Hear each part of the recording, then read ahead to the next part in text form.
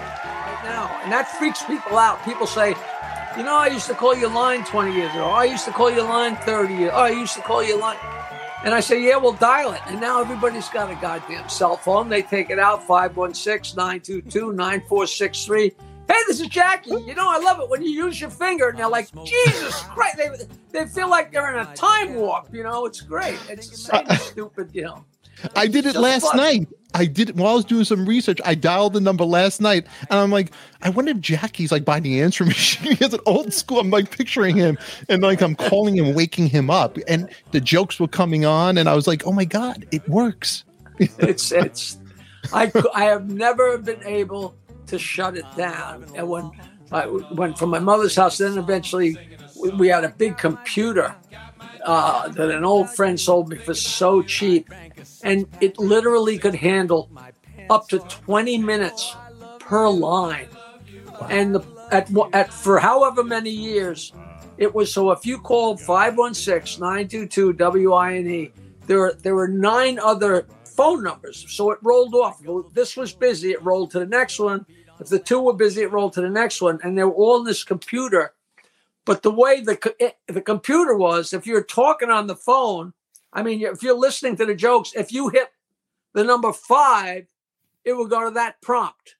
Or if you hit 9, it would go to that. And they were all a completely different 15 or 20. You could have sat all night and heard different jokes all night on that stupid line.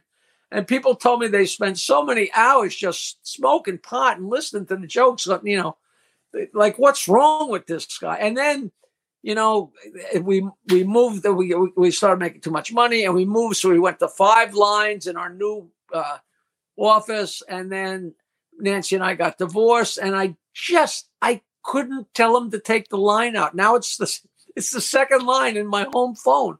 Like I look over and see the red light flash. Somebody's calling dial show. 75 years old. Too old for this shit. But it's great fun. It's great fun. You know, it's great. It's nostalgia. It really is. It's something like I was hoping that the machines were still there because I was like, that's incredible. I like a little nostalgia stuff like that. I hold on to it. You know, it's memory. Oh yeah, I got great pictures. Now you're a musician. We used to go out to, I say we, Howard and the gang. We go out to the Grammys or the Oscars or whatever, and we didn't go in. You know, he was persona non grata for the most part for so many years, but they would have these big radio convention type things, like at the Roosevelt Hotel. There'd be a big ballroom, and the circumference of the room would be a table from Syracuse and then a table from Boston, and all these different radio stations. So if you're a celebrity, you know, whether you had a movie out or had a record out, whatever the show was, you could stand here and talk to the station from Boston and then move over 15 feet and talk to the station from Kansas City. And you could cover a lot of ground in that one place. And the first time we sat down in one of those things, Rick Rubin, you know Rick Rubin, of course. Yeah. Rick Rubin sat down across from me and Howard and Robin. And the first thing he said was, Jackie, I called 922-WINE before high school every day. That's Rick Rubin. You know, these are the kind of people I touch. That none of it rubbed off on me. You know, I'm still talking to you. Nothing